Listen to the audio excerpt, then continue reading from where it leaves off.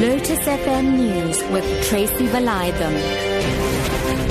3 o'clock, good afternoon. The DA has approached Inspector General of Intelligence Faith Khadebe to investigate allegations that the State Security Agency is spying on SABC staff. DA MP Gavin Davies was reacting to reports that Labour Union BIMAU lifted the lid into alleged suspicious activity at the public broadcaster's Durban office. The intelligence agency apparently instructed staff to leave their offices while operators spent time going through them. Davies says the DA is worried that alleged searches were targeting whistleblowers. The SSA would not confirm the claims. The SABC has denied the allegations. Meanwhile, the Hawks have declined to comment on reports they are investigating high-ranking officials who have been linked to a super spy gadget illegally brought into the country. The gadget was to be used to intercept cell phone conversations between cigarette smugglers. The idea was to reportedly run a police-supported cigarette smuggling ring. Ditaba Sotsetsi reports. The Hawks reportedly have names of the people who were involved in this crime. It's alleged that the group wanted permission of the police to destroy other cigarette smugglers, so only they would make money. They wanted police to allow them to smuggle in cigarettes and also to collect information about all smugglers and their clients.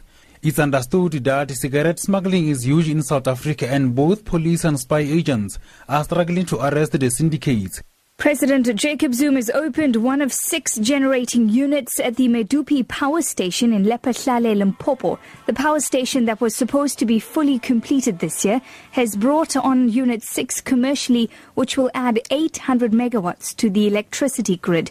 Once completed by its latest projected target date of 2019, Medupi will add more than 4,700 megawatts to Eskom's grid. Minister of Public Enterprises Lynn Brown has assured South Africans at the opening that Eskom has learnt valuable lessons from delays in completing the power station. The legacy of this project will be with us for a very long time, and we are all very excited and proud of it. Mr. President, today I can confidently say we have moved miles with the Medupi project. Having taken many lessons from the construction of Unit 6, which will now be applied to Kusile. Eskom will keep the momentum in completing the rest of the project, and this will go a long way to supplement the much needed electricity supply. Efforts are continuing to rescue 9 people who are trapped on Table Mountain. It is believed that the 9 were hiking along the Blink River ravine when rocks dislodged from the mountain. Emergency Medical Services spokesperson Zolani Zenzile says 5 of the hikers sustained minor injuries. Zenzile says the Air Force had to be called for assistance. The incident happened this morning before 9 o'clock. 9 people were involved in that incident. They were on the Table Mountain. Due to the weather at the mountain, we had to call the Air Force to come and assist because we couldn't isolate on ourselves, bring them down, so we had to call the Air Force.